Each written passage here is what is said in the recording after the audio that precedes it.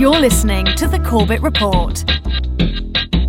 CorbettReport.com. Welcome back, friends. Welcome back to The Corbett Report. I am James Corbett of CorbettReport.com, coming to you, as always, from the sunny climes of Western Japan, here on the 18th day of February 2022.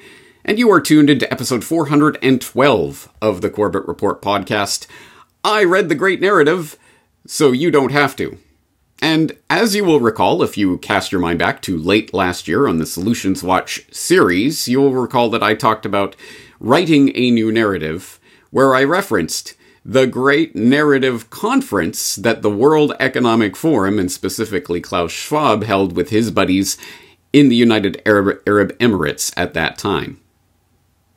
Excellencies, dear participants, what pleasure to be together again and to design the future.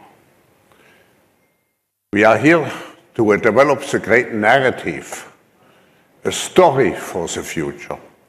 And I would like to refer to His Highness Sheikh Mohammed bin Rashid Al Maktoum, the Vice Chairman and Prime Minister of the United Arab Emirates and the ruler of Dubai, who told us that in order to shape the future, you have first to imagine the future, you have to design the future, and then you have to execute.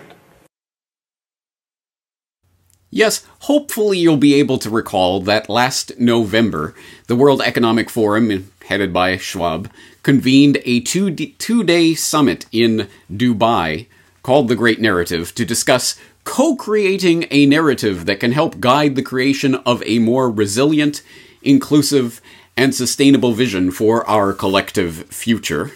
And if not, please do go back and refamiliarize yourself with that edition of Solutions Watch where I talked about that and its significance. But you will also remember that at that time, Herr Schwab warned that there would be a book on the way regarding this idea of the great narrative. And I'm here to say it's here.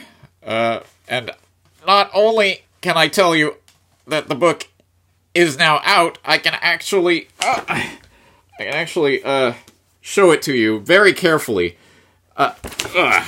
Kids, don't try this at home, really. Yes, I read The Great Narrative, so you don't have to. Yes, it is now available, and there are some things to note about this book, so wish me luck. I'm just gonna go right into it here. I feel unclean even handling this, but here it is. The Great Narrative for a Better Future by Klaus Schwab and his ever-present co-writer, ghostwriter, Thierry Mallaré. And I guess there are some things to note about this book before we dive into the contents of it. The first is that, yes, Klaus Schwab's ever-present sidekick co-writer, Thierry Mallaré, is also involved in co-writing this book. And so here's a research project for any budding researchers out in the crowd. Who is Thierry Mallaré anyway? Where did he come from? What's his background? I did the just very surface level digging and found that in addition to, of course, being an agenda contributor to the World Economic Forum, Thierry Mallaré is also a contributor to The Globalist. Yes, literally, theglobalist.com. Talk about wearing your colors on your sleeve. And from their contributor bio page, you can read that Thierry Mallaré is the co-founder and principal author of the Monthly Barometer, an analytical and predictive newsletter on macro issues for high-level decision makers. Until 2011, Mr. Mallaré was a senior partner at the Geneva-based IJ, Informed Judgment Partners, an investment boutique for ultra-high net worth individuals. Prior to that, he was a managing partner at Rainbow Insight, an advisory boutique which he founded, providing tailor-made intelligence to investors. Previously, Mr. Mallaré had founded and headed the Global Risk Network at the World Economic Forum in Davos, Switzerland.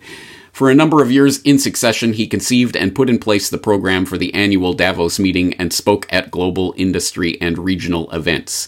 His other professional experience includes investment banking, of course, as a chief economist and strategist of a major Russian investment bank, I wonder which one, and as an economist at the EBRD in London, think tanks and academia both in New York and Oxford, and government, with a 3-year spell in the Prime Minister's office in Paris. So he's literally worked in Russia, in London, in Paris, New York. Very interesting. So there's definitely more to find out about this Thierry Malloret character who is co-writing. And as I say, I doubt Klaus Schwab is spending much time putting pen to paper with these books. But anyway, as I say, there's probably more for budding researchers in the crowd to dig up and report back to headquarters. The other thing I should note about this book is that it is not just the words of Schwab and Malloret, although presumably it is, or at least ostensibly it is that, but it also goes on to extensively quote 50 people who they interviewed in the process of creating this book, or so they say. They interviewed what they call 50 of the foremost global thinkers and opinion makers. Think about that phrase, opinion makers. And who are these 50 esteemed, illustrious individuals who they interviewed for this book? Well, the list is in the back, but it includes such interesting names as Margaret Chan, yes, that Margaret Chan, ex-executive director of the World Health Organization, who did preside over the 2009 swine flu scam that I've talked about numerous times over the years, and who, let's not forget, in 2010 warned that public's obedience to health officials may be fading. Oh no, I wonder what we can do to correct that. Interesting. They talked to Jennifer Doudna, professor of chemistry and of molecular and cell biology at the University of California, Berkeley, who won the 2020 Nobel Prize in Chemistry for her work developing the CRISPR technology, more on which later. They talked to Niall Ferguson, senior fellow, Hoover Institution, aka Establishment Contrarian, who I have noted recently. For example, I recently read his The Square in the Tower, which is an interesting book that gets into some deep dive conspiracy thinking about, actually the Rothschilds are incredibly wealthy and powerful and they control many things. But this isn't a conspiracy theory, guys. I'm not a conspiracy theorist, but now let me talk about the network. So it's an interesting book in that regards. And other people interviewed include Peter Singer. Yes, that Peter Singer who I talked about in episode 396 of this podcast, Bioethics and the New Eugenics. If you haven't seen it, you should. So these are some of the people that were involved in the creation of this book, and as I say, it's just a gaggle of globalists, as exactly as you would expect. So let's get into the meat and potatoes of this. What do they actually say in this book? And I'll take this from the foreword by Schwab and Malloret, where they write that we live in times of unprecedented change and have, as never before, the responsibility and potential to build a better future together. But times of unprecedented change with major economic, environmental, geopolitical, societal, and technological challenges that can coincide and amplify each other require unprecedented action. Premised on the belief that we have both a responsibility and the potential to respond to these issues, the great narrative is a call to collective and individual action. The thinking behind the book is inspired by a profound conviction that to ensure a better future for humankind, the world needs to be more resilient, more equitable, and more sustainable.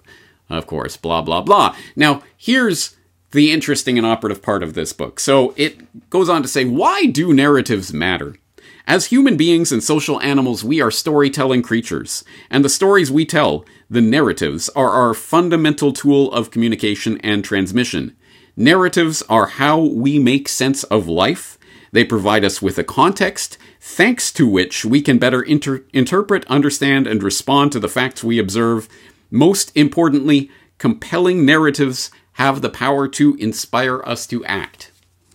Now, this is interesting because I find myself largely in agreement with what they have said. Well, of course, there's much to be said about the crises that are leading us, compelling us towards action. I think there's a lot to be said about that. But on the general point that narratives are important because we are storytelling creatures, we are storytelling individuals who are largely inspired by and motivated by and act within a narrative framework, I very much believe that, and I have said as much myself. In fact, this might be reminiscent for the subscribers in the crowd of my recent subscriber newsletter editorial on what Hitchcock taught the social engineers, where I started by saying, you'll recall that late last year I was exploring the central role that narrative plays in shaping our lives.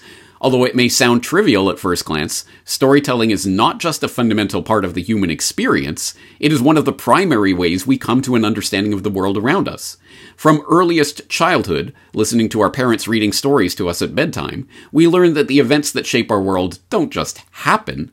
Instead, they follow familiar plot trajectories in which protagonists set out on quests, encounter obstacles, surmount challenges, battle antagonists, and ultimately resolve their conflicts by using what they have learned along their journey. This isn't just how story works. For the narrative mind, this is how the world works. This is one of the central insights of my Film Literature in the New World Order series. Movies, books, and TV series aren't mere popcorn entertainment. They reflect our understanding of the world, and, in the hands of the would-be social engineers and predictive programmers, even the dumbest B-movie can be used to implant an idea in the public's mind. By this method, fiction writers and film producers play a part in indirectly controlling the public's perception of the world. And then I go on to write that, so it only stands to reason that those who are trying to write the script of history and steer world events would steal a trick or two from the fiction writer's playbook, right? Right, and then I go on to talk about Hitchcock's MacGuffin and how that relates to world events. If you're interested, I will, of course, include the link in the show notes today at corbettreport.com/great narrative, so you can go and follow that and read that to your heart's content. But speaking of reading, let's keep going on, because later on they define their terms a little bit. What is narrative, or at least what are they using as their operative definition of narrative? And we get that in section 1.3 on the power of narrative, where they write, as the most effective of conduit for ideas, narratives have the unique power to help us determine what's going on, what lies ahead, and what needs to be done, hence the title of this book. Defined in the simplest possible terms, a narrative is a story about something. More aptly for the purposes of the great narrative, it is also a way of presenting or understanding a situation or series of events that reflects and promotes a particular point of view or set of values. Some of the narrators we interviewed for this book go further, like John Hagel, who draws a distinction between stories and narrative.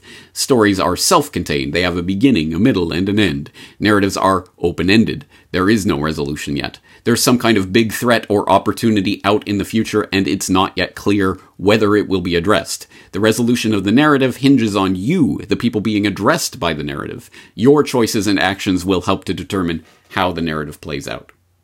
So I think you get a sense of what they're driving at here, what they're going for.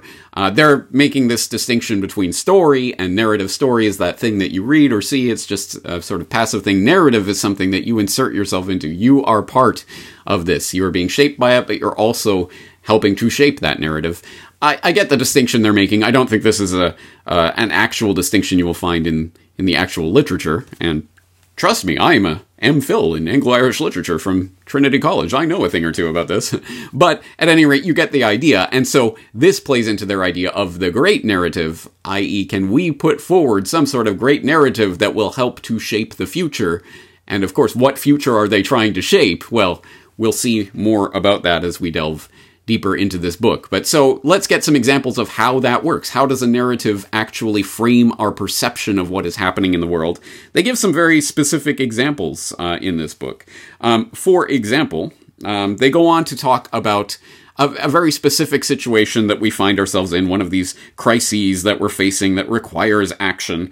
And they frame it this way. They talk about the end of convergence in economic recovery during the post-scandemic between rich and poor countries and how they're going to diverge. And it says specifically prospects for most emerging and developing countries look far worse than those of the most developed ones, a divergence that will result in a two-speed global economy.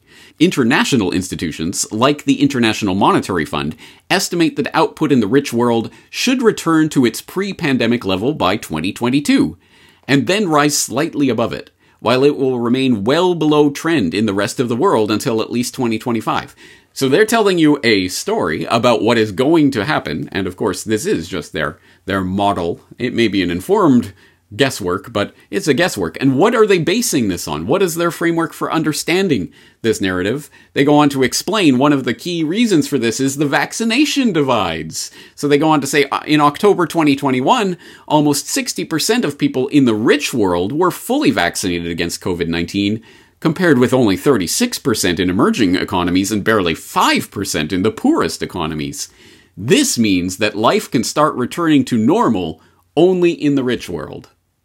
Right. So you get what they're saying here. They are saying that because we know that the vaccines are, say it with me, safe and effective, that means that the rich world that's more vaccinated will be able to return to normal economic activities quicker and more on a more steady footing, whereas the poorer countries, which are not taking the safe and effective vaccines, will be lagging behind economically. That in and of itself is a narrative. There are certain things that are taken for granted. But, of course, as you know, that is fake news, because I dismantled that safe and effective mantra about the vaccines, as if the vaccines are going to save us from this scamdemic. I dismantled that in the 5th Annual Fake News Awards. I hope you will go and watch and rewatch that. If you are unfamiliar with that story, it is the fake news story of 2021, as far as I'm concerned, anyway. So that's an example of how the narrative shapes people's perception of the world and what's happening and their predictions about what's going to happen. Because the vaccines are safe and effective, therefore we know that the economic recovery will take place quicker in countries that have been more vaccinated, injected. Indeed. Really? Well, we'll see. We'll see if that comes true, and we'll see why that may or may not come true. But let's take a look at another example. Later on in their section, of course, on the crisis of climate change, because although they do, of course, address the scamdemic in this book, it's interesting to me. It's not there very much. It's there enough to raise the boogeyman specter that brings in the necessity for, tinkering with our genome and all of these other things. But I think the predominant focus of crisis in this book is the crisis of climate. They definitely push that one very hard in a lot of this book. So in a section where they're detailing some of that, again, they go on to set the narrative for the crisis that's going to require the action. And they start by saying that it is unequivocal. These are the first 3 words of the 6th and most recent IPCC report. It is unequivocal that human influence has warmed the atmosphere, ocean, and land. Widespread and rapid changes in the atmosphere, ocean, cryosphere, and biosphere have occurred. And by now, climate change is apparent for all of us to see and feel. Indeed. Well, that, of course, also is fake news, as I've detailed in a lot of different reports over the years, but I see literally just this week from the headlines, IPCC AR6 SPM credibility destroyed by disappearing medieval warm period, which gets into a lot of the deep dive material on the IPCC's AR6, specifically their SPM, and specifically really going at those words. It is unequivocal and what that means and how that does destroy the credibility of the IPCC. If all of those things are just an acronym of alphabet soup of nonsense to you, congratulations, you're not paying attention to the distractions. But it is, for people who are interested in what that means, I have done work on the IPCC before. I will do more in the future, and why it is not a credible institution in a number of ways. But there you go. They say, well, look, here's the body of 20,000 scientists, I tell you. That's where the report comes from. Asterisk, not true. And they say it is unequivocal. Therefore, we're in crisis. Another example, they go on later in that same paragraph, the World Meteorological Organization recently reported that the number of climate change-induced disasters has increased by 500% in the last 50 years, resulting in $3.64 trillion worth of damage and the loss of 2 million lives. So much more to say about that fake news. But I have said it before, for example, in my report on Weather is Not Climate. I need to do more on that. But there, again, if you follow the news sources that are talking about climate realism, you will see on pretty much a daily, if not weekly basis, you will definitely see stories that show how they manipulate and lie about those very types of statistics.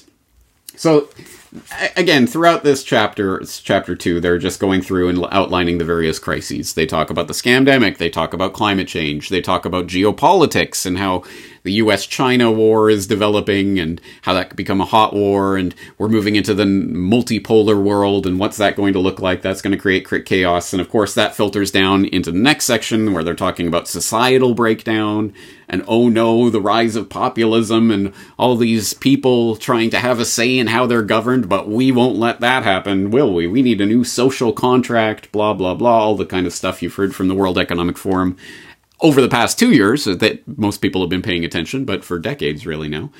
And bonus, in their technology section, they actually tip their hand and reveal a little bit of truth about the experimental medical interventions that are masquerading as vaccines. In their section 2.6.3 on synthetic biology, which we will talk about more later, they do mention an interesting piece of truth. It is often said that the 19th century was the century of chemistry, the 20th century of physics, and the 21st century will be that of biology, a century during which we will re-engineer biological systems to meet human demands. And it says we are at the dawn of the genetics revolution, having sequenced the human genome, turned adult cells into stem cells, understood how to rewrite the genetic code of any living cell, and reduce the cost of hacking genes by a factor of millions. Yay! And how did we get there? Well, as they admit, just as World War II accelerated electronics, the pandemic has propelled the genetics revolution towards new frontiers, indeed. So there you go. Crisis. Isn't it the perfect crisitunity? But they do admit some truth here. When COVID-19 struck, it triggered an immediate and furious search for a vaccine. Those that came first are mRNA vaccines that insert strings of genetic code that are computer modeled into our bodies. Instead of triggering our immune system with a traditional vaccine that injects a weakened, dead, or partial pathogen, mRNA vaccines instruct our cells to produce the spike protein of the SARS-CoV-2 virus. By doing so, they transform our bodies into personalized manufacturing plants, producing an otherwise foreign object to trigger our natural immune response. This approach will soon create a whole new platform for fighting cancers and other diseases, as well as for providing enhancements ever more profound than vaccination. Yeah, what have I been talking about for years now? The future of vaccines. Yeah, they're going to call them vaccines, but these are not vaccines. And they admit it here. They even go on to talk about the potential dangers of the rearing of the ugly head of eugenics, which totally went away, guys. And they go on to talk about CRISPR and other technologies and how they could be misused. So that's the general tenor of chapter 2 of this book, where they're talking about the various crises and laying them out and the problems that we face, which of course leads us all towards Chapter 3, The Way Forward, Solutions, which I suppose could be broadly summarized as all you need is love and global government. All you need is love down at Davos. All you need is love, love, and technocracy.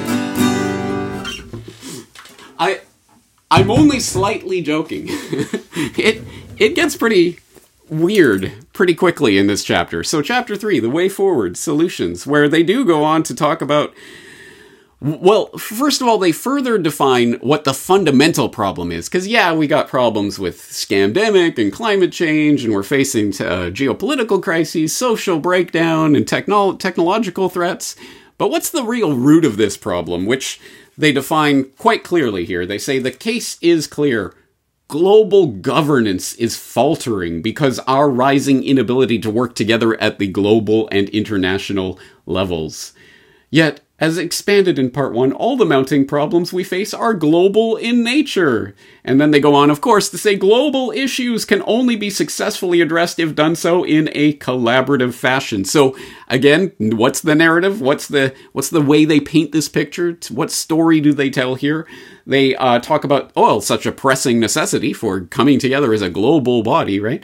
Was made obvious with COVID-19. No global state exists to deliver a vaccine to the entire world So the effort to vaccinate as many people as possible falls upon international organizations whose power is constrained by competing national interests in a patchwork of fragmented agreements and initiatives negotiated between 200 sovereign states. How dare these stupid nation states cling to their idea of national sovereignty? We need a global body. The World Health Organization just doesn't have enough teeth to come in and force those needles into people's arms. We're going to need to work on that, and I tell you, that is going to be coming in the years ahead. COVID-19 will pass, and they'll stop talking about it, but they will continue working on the global pandemic treaties, and whatever it is, COVID-25, or whatever they decide a few years from now, will be the trigger for the real unsheathing of the WHO's sword that they're working on right now. Anyway, that's the narrative that they're working on. And so then they start to talk about this real interesting airy-fairy stuff about they need to overturn the dominant narrative, which is that man is a wolf to another man, homo homini lupus. And they start talking about, the every man for himself idea, the Hobbes' war or all against all, and all of this. This has been well ingrained in human culture for many, many centuries now. So we need to overcome that and basically start getting people to start thinking about how they can come together and work together. So how do you do that? I'm not joking. They literally say, why then not teach empathy around the world? Oh, okay. Why didn't I think of that? Teach empathy, guys. Jeez, come on. It's so obvious. And they're literally saying this as a literal proposal. They should start teaching empathy in schools around the world. But don't worry, they got science and data to back it up, because apparently in Denmark and Finland, teaching empathy has been shown to reduce bullying, or has been correlated with reduction of bullying or something. So there you go. It's all scientific or something. Teach empathy. And then it gets even more kind of airy-fairy with a section 3.2 on imagination and innovation, where they say imagination, a creation of the mind, but also the ability to confront and deal with a problem, is a glorious attribute. When its infinite possibilities are harnessed, it corresponds to a form of superpower. What on earth are they talking about here? Yeah, use your superpower of imagination, guys. So they give examples, of course, of what they mean by imaginative ways of dealing with our problems. For example, they give 4 specific examples. One is the Network for Greening the Financial System and Beyond, Imagining New Policies, where they note that the Network for Greening the Financial System, NGFS, is a group of 91 central banks and supervisors committed to mobilizing mainstream finance to support the transition towards a sustainable economy. It is investigating many bold financial innovations that could, and most likely will, one day revolutionize the way in which climate-related risks are accounted for in central banking and banking supervision. Of course, I mean, it's all about the bankers. We need these global banking bodies to come together to start setting international banking regulations around climate? Yeah, that's what we need. Imagine some new policy, guys. The second imagination idea they come up with is nature-based solutions, an imaginative idea leading to a bloom of startups. Because, of course, again, it's about, well, ka-ching, ka-ching. How can businesses, well-connected, globalist, World Economic Forum, linked businesses, of course, cash in on this crisis? The third idea they come up with for imagination, the bioeconomy. Imagination fosters applications from synthetic biology. There it is again. And so they start talking about how tinkering with the genome of species around the planet and altering and creating entirely new organisms and things is going to be one of the ways we can imagine our way out of these problems. And then the fourth one, I kid you not, geoengineering. Bold imagination at work. Yeah, that's one way of putting it. Whether one approves of the idea or not, geoengineering, also called climate engineering, or chemtrails, is a feast of imagination. A feast of... What are you talking about? Anyway, so these are the ideas of imagination and how they're going to solve problems through imagination. Well, let's imagine. Imagine all the people tinkering with the genome. It's absolute insanity. And it just gets crazier and crazier as the chapter spills out, and they go through some of these. I will just include as a sort of another emphasis here. They're really into synthetic biology. That really is something that they're pushing for the 21st century. So they go on to say, in the search for the proverbial next big thing, synthetic biology is a prime candidate. As already alluded to in several parts of the book, blah, blah, blah. Yeah, of course. It holds the promise of reprogramming biology to mass produce cells for the benefit of our individual well-being and that of our planet. Fighting diseases, increasing food production, and generating energy in a sustainable manner, cleaning water, devouring carbon dioxide from the atmosphere. All these become distinct possibilities as biology and engineering progressively come together. Come together. Such perspectives prompt some biologists to declare enthusiastically that the potential of synthetic biology is for civilization scale flourishing, a world of abundance, not scarcity, supporting a growing global population without destroying the planet.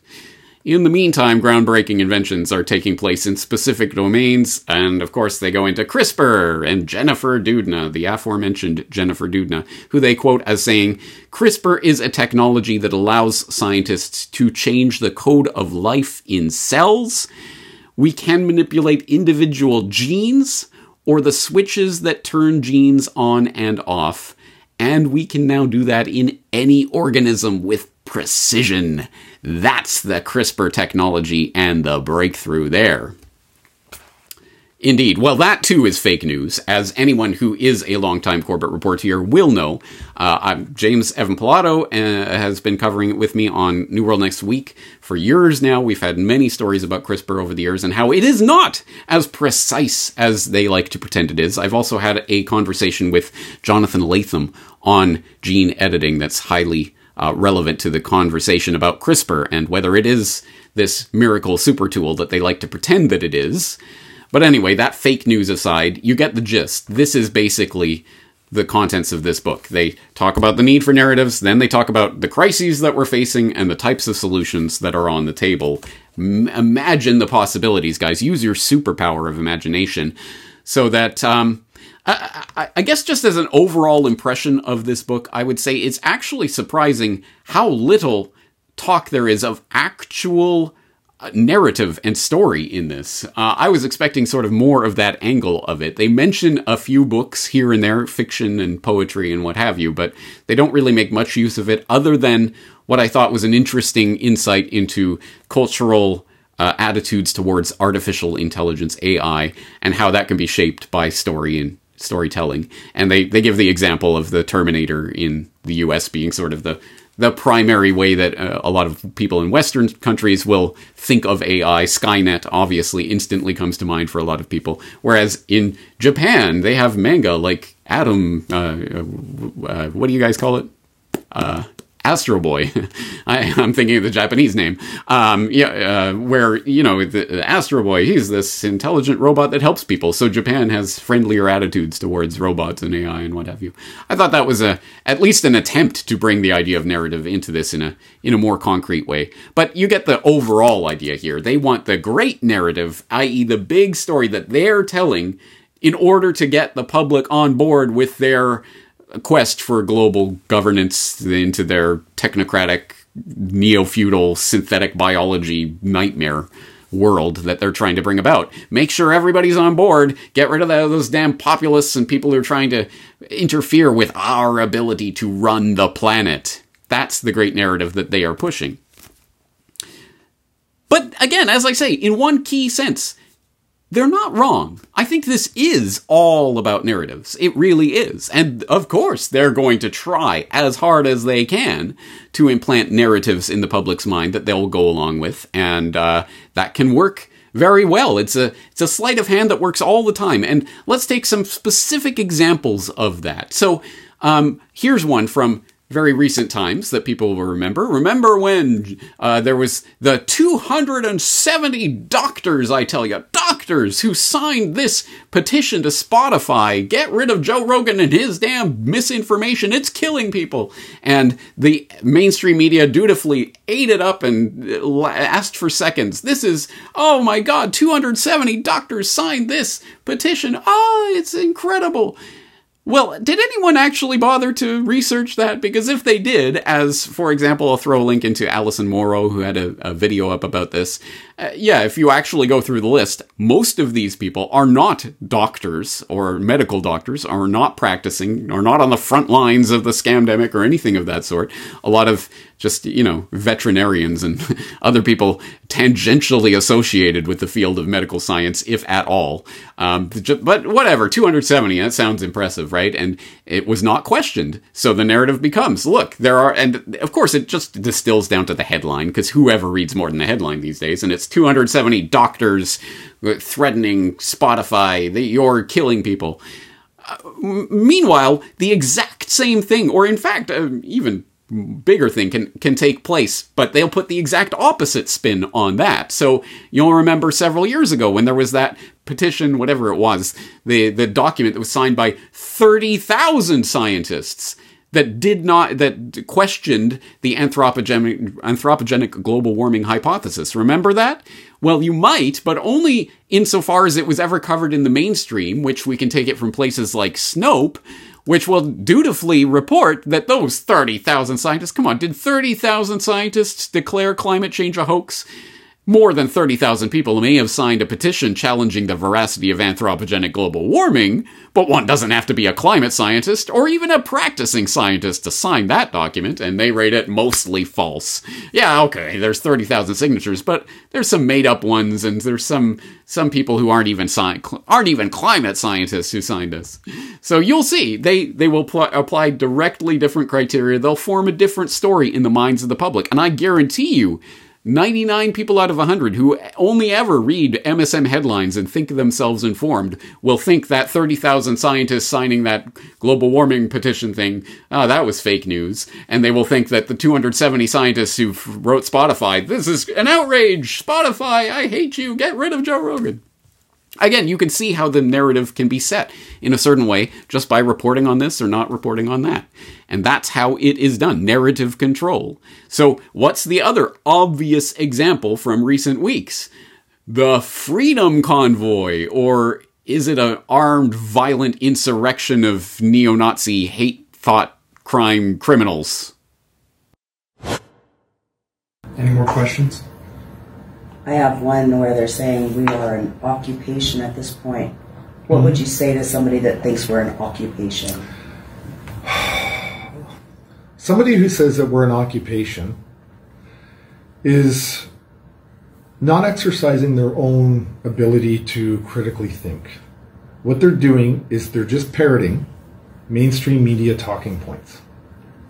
They're not actually doing their own thinking. They're not actually reaching out and getting the true story of what's here. And if you believe this is an occupation, then I strongly suggest you get in a vehicle, on a plane, on a train, a boat, and you come to Ottawa and you see for yourself if this is an occupation. Then you decide. But be honest, be fair, and if you still believe that bouncy castles are an occupation, then I would say fair is fair, you did your research, you came here and you looked for yourself, then you can go right ahead and post all you want on social media, which is your right to do so. But until you come here and see for yourself, don't parrot the mainstream media narrative. You're being used to forward an agenda of hate and fear.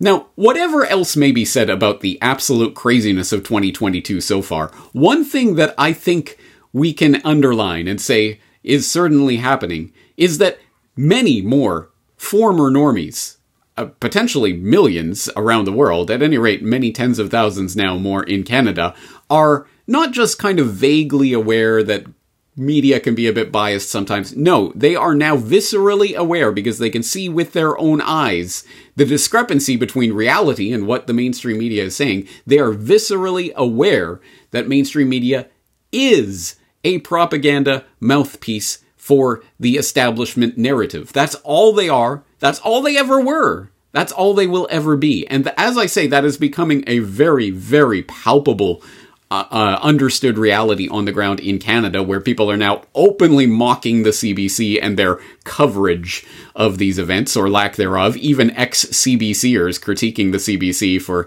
the way they're handling things like this. But of course, it is not just the CBC and the literal organs of the state. It is also CTV and all of the supposedly private entities as well that are all on board with this exact same agenda. And hey, it's both sides of the political aisle, or both think that the protests, they've gone a little too far. They're out of hand now. It's an insurrection. And now it's just about strategizing. Well, what's the best way to tamp it down? Emergency Powers Act. No, that's going too far. That might inflame them further. We just want to placate them, pat them on the head, and send them away to make sure we can go back to the business of governing them. Because that's the paradigm. That's the narrative, right? And more people are waking up to this. It's a phenomenon that I've been documenting with James Evan Pilato on New World Next Week. Seemingly every year, there is a story that we cover once a year of, and the newest polls indicate that trust in mainstream media and politicians has hit another record low. Every single year, that trust figure keeps going down and down and down. And that is important because it speaks to a great narrative that is happening, that the would-be great narrative writers like Schwab and his cronies do not want to see right now, and they are actively working against. That narrative is what they frame as the societal collapse, the breakdown in social cohesion, this rise in populism, and people not feeling the warm fuzzies for global government and not trusting and loving their leaders. Whatever shall we do? But this is the point. And guess what? Guess who's never, ever, ever, ever going to televise that reality for you? It is the mainstream media, who are, of course, the dutiful lapdogs of establishment power. So all of this, of course, again, should be absolutely evident to anyone who has stumbled far enough down the rabbit hole that they're in Corbett Report land. But as I say, more and more normies are joining us here in reality and are being thrust down that rabbit hole whether they like it or not. And here's the next stage of that understanding, that consciousness raising that's going on right now, that I think a lot of people still haven't reached yet, but hopefully they will. And that is that we are not idle spectators in some sort of sporting event that's taking place for our benefit. And, I hope the media will do their job and start reporting things so I can watch it on my screen. No, that's not the answer to this. The real next stage of this great narrative that we are writing is to understand we are active narrators here. We are not reading a story that has been written for us. We are participating. We can change it, and we can relay that narrative to other people. Stop waiting for the lying liars of the mainstream media, or the lying politicians, or the lying corporate chieftains, or any of these liars to come out and suddenly start telling you the truth. That is not what they want to do. That is not what they're there to do. We are the media. This is 2022. Wake up, people. We are the media. This is an incredibly important point, and this is really the narrative that they don't want you to know about. And it's one that I've been trying to tell people about in my recent interviews, like my recent interview with Vaccine Choice Canada or my recent interview on geopolitics and empire. And speaking of mindset, I kind of wanted to bring this up. Someone in my Telegram, Geopolitics and Empire Telegram channel chat was saying, the Canada trucker convoy is a psyop by the elites to really take down the supply chain. And I just kind of wanted to address this issue where, there's a lot of people on, I'm sure your listeners, my listeners, and other folks, they have very partisan views. And, I've got my own views, but I'm not banging it over the head of anyone. And as you said, you listened to my last 3 episodes and obviously you don't disagree with these people, but you kind of just sit there and just, listen. And I don't think there's a lot of folks that are going about things in a way that I think is not very healthy. They'll comment, "Oh no, there's no virus. Stop talking about germ theory." Or others are going to say, "No, it's gain of function." Or Kazakhstan, for example, that say, "No, it's a color revolution." And you saw my take where I gave a very nuanced view. And today it was reported in Kazakhstan that there were Kazakh citizens trying to tell Kazakh authorities that, they're seeing terrorists and armed groups like months before what was happening. That lends credence to the idea that, maybe it was a false flag or an internal coup. And so what would you say? I think, it's like, bro, chill. We have to be a bit more respectful and nuanced. And there's a lot of people that are just angry, hateful, and what are your thoughts on this needing to have? I know what you're saying. There's a couple of different things I'd like to say about that. One is never, ever, ever take at face value interactions that you have online with avatars that you don't see and don't know, because we know 100%, we know that there are armies of social media bots that are being run by militaries and intelligence agencies around the world, documented on the record. I did a podcast on that a couple of years ago, the weaponization of social media. People can check into for the documented. We know country after country, Canada, America, Israel, all of them have botnets that they employ. So don't ever take interactions online as authentic expressions of real human beings. We don't know that necessarily. But secondarily, there are people, I think, who are genuinely acting and interacting the way that you say. And here's the way I would frame this. So think about, all right, so I play a bit of guitar, and imagine you're learning guitar and you know 3 or 4 chords, and someone teaches you a new chord. Oh, here's a B7. Woo, B7, awesome. So what do you do as the sort of, you're trying to figure out how to play and what to do. And so now you've got this new chord. So now you tried to put B7 in every song and everything you play. Hey, I'm going to use this B7 chord. Wow, look at this chord, right? I mean, I understand, and it's a natural part of growing. So unfortunately, as we know, not everyone is intellectually firing on all cylinders, and not everyone's a deep researcher or deep thinker or what have you.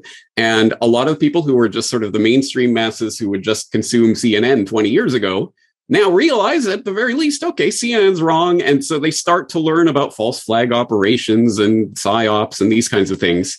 And so it's like teaching someone the B7 chord. Okay, B7. So now they're going to play that chord every single time. It's a PSYOP. It's a PSYOP. It's a false flag. Because it's the one thing that they know how to do. And, let's particularize this to the Freedom Convoy thing. If people go again and read that editorial I talk about, do not go back to sleep. This is not the end. Of course, I acknowledge absolutely this can go wrong in a lot of different ways, but it always can. You can't think of any freedom movement or protest or anything that could not be co-opted, could not be corrupted, could not be used for an ulterior agenda. So let's think. Truckers. And now suddenly truckers have become synonymous with this freedom movement, and it's all the truckers. And now we're starting to see people in America and Australia and other places talking about truckers, and we'll have a trucker freedom convoy. It's all about trucker, which is a weird way of particularizing this. No, it's actually about the broader question of mandates and freedom and what have you. Why is it being particularized to truckers? Well, one way that could play out, what do we know has already been tested and is already being implemented in various ways.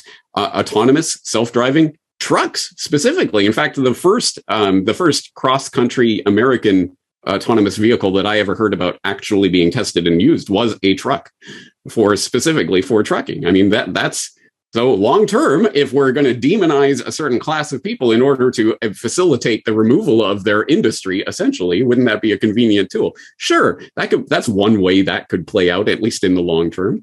Or at the very least, I mean, if we all associate it with the truckers and what the truckers are doing, then it can become only about that particular that class or that person or that thing. And that could be spun in various ways by the people who are controlling the narrative, the mass media, right?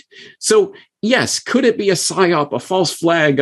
We're going to implant some protesters with Nazi flags and Confederate flags. And, as people in Canada, of course, they're always marching with Confederate flags, right? That's so natural. Of course, they'll plant provocateurs and all sorts of things, as we know they have done. 2007 SPP protests in Montebello, Quebec. They were caught. The Quebec Provincial Police, the Sûreté Quebec, put in agent provocateurs to go in there, threatening the police line with rocks in their hands in order to promote a police response. They got called out, but it happens, absolutely. And it can happen and presumably will happen in any movement of any size and importance. So what's the point of this? There are clearly, genuinely hundreds of thousands, if not millions of people in Canada energized and talking about the freedom mandates.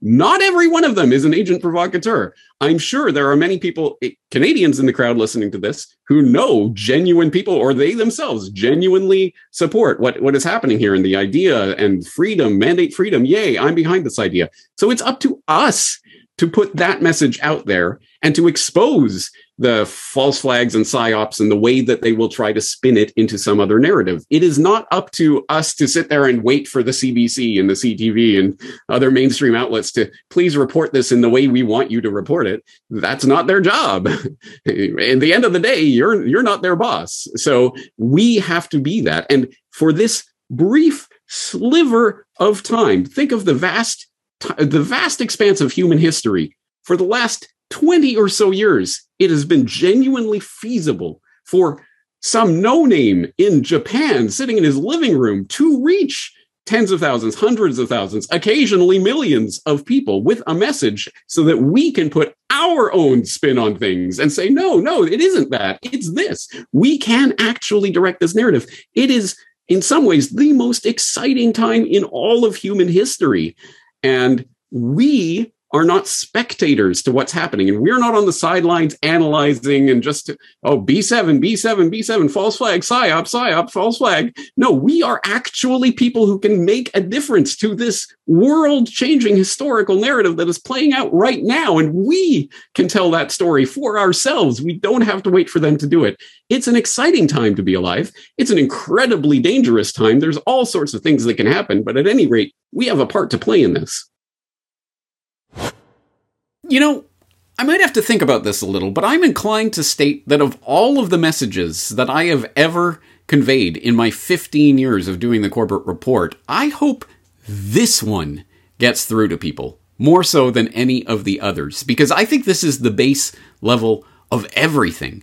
We can set the narrative. That is our power. We have the power, not the would-be global controllers. And when we realize that, we are unstoppable. We really are. I truly believe that. And I know that they are.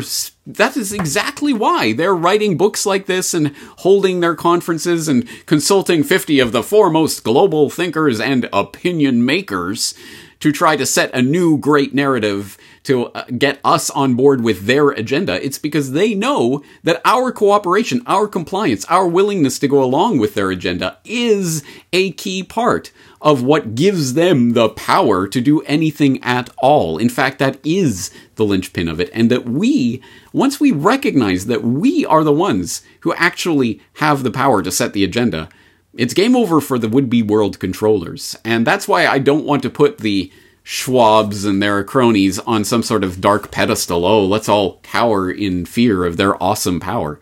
They are not all powerful. They cannot enact agendas against the billions and billions of people not in their globalist clique unless we go along with it. And that's why they create great narratives, and in order to support their agenda. What better way to herd the human cattle and put them in the slaughter pen than if the human cattle willingly go into the slaughter pen? Hey, please take us. That's what they want, and that's why they spend so much of their time and energy trying to propagandize the public. That is what it is about. And once we realize that, and that really the key thing that the global clique have that the average person certainly does not, which is the financial resources in order to start enacting international agendas, even that comes from us and our support of their businesses, their financial system, their enterprises. Go and look at the list of corporate partners and sponsors of the World Economic Forum, and you start to see, these are the people that we're buying things from every single day, and they're now using that money against us. Imagine that. Oh, wait, it starts it starts with us. It could end with us. We could transact with each other. We could form the alternative economy. That is our power, and that's what they spend a lot of time and energy thinking about, writing about, talking about, fretting about the fact that their great narrative is demonstrably collapsing, has been for decades now, is that collapse is accelerating, and they're worried about whether they'll get their Agenda 2030 pushed through before that collapse happens. Because they are, of course, preparing the machinery for the technocratic enslavement grid, but it is not all in place, and they don't have all of the ducks in a row yet. They're working on that, and they need us to be placated and quiescent enough, or at the very least, to be scared enough of them that we'll go along with it. They're going to call us terrorists and remove us from the banking system, so we better shut up and do what we're told until they bring in the complete biometric CBDC social credit score, technocratic, neo-feudal enslavement system. Then we'll be theirs. They really will have all the power, right? That's what this game is about, and that's why our taking the power to set the narrative back into our own hands is so important right now. But having said that, I speak with some actual evidence when I say that their narrative is collapsing. Not only the trust barometers and other things that are measuring at all times the public's willingness to go along with the mainstream media and politicians, not only is that year after year after year declining to new record lows in country after country, but also there are some funny ways that you can see what's going on in reality. So, having said that, I'm not dissuading anyone from reading this book, despite the title, the funny title of I read it so you don't have to. I'm not saying if you want to read this, by all means, go ahead and read this, and you can come to your own conclusions about what it says and what it doesn't say, and I'm sure different passages might stand out to you. If you can find a way to acquire this without lining the pockets of Schwab and Mallory, then good on you, and I would wholeheartedly be on board with that.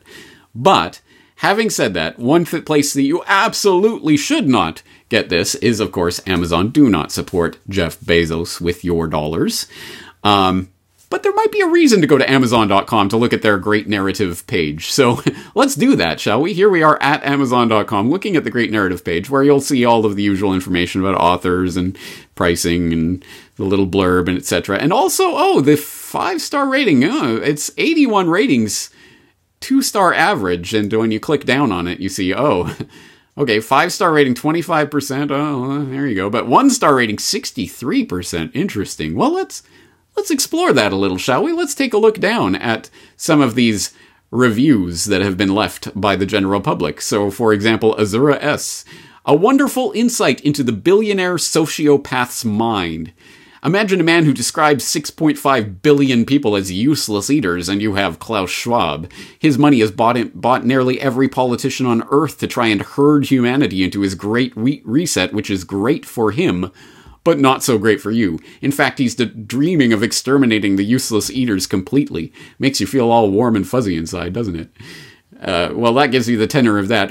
Fact check, actually, useless eaters was Henry Kissinger, and Klaus Schwab has never gone on to say that he wants to kill billions of people, so... I could be a fact checker. I think I know how their minds work. Anyway, Suzanne B. They always announce their intentions, which is exactly why everyone should read this genocide manifesto. I am dismayed that only 3 other people have. They are blissfully ignorant of what awaits them. Well, more people have now, Suzanne, don't worry. And they know what's what. S. Montgomery, Klaus Schwab tells you in no uncertain terms how you are expendable. I thought Amazon didn't allow dangerous things to be promoted on their site. Research Klaus Schwab. He is dangerous to all of society. Can't argue with that. Michael S., the red pill. 1L, because jabbing just isn't enough. We know the COV PCR tests are meaningless, not even useful to detect contagion risk for a disease that, details, no one actually dies from. But here are the testing benefits envisioned by the top corona crimes planners by forcing the global peasantry through routine COV testing procedures to keep their jobs, cross borders, get government payment benefits, etc.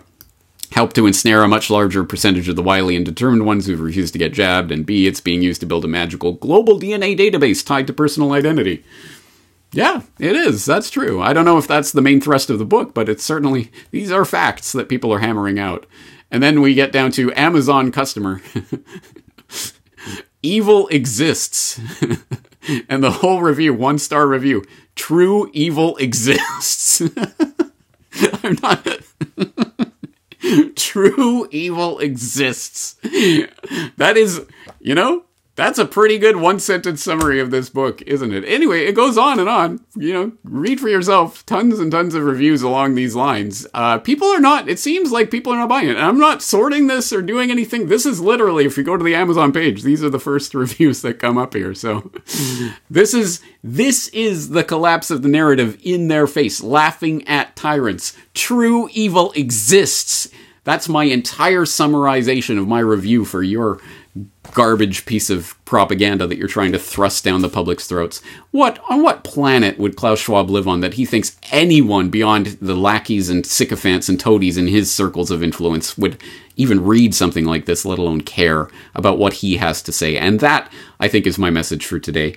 I don't care what the Klaus Schwabs of the world say, other than it tells us about what they are planning to do with their vast resources, which, by the way, is ultimately stemming and coming from us. We have the power. We need to take it back. On that note, I think we're going to leave things there for today. Lots to chew on. There will be some show notes, of course, at corbettreport.com/great narrative. I hope you will check that out and check out the comments in the discussion going on below among the Corbett Report members. I'm James Corbett at corbettreport.com. Looking forward to talking to you again very soon.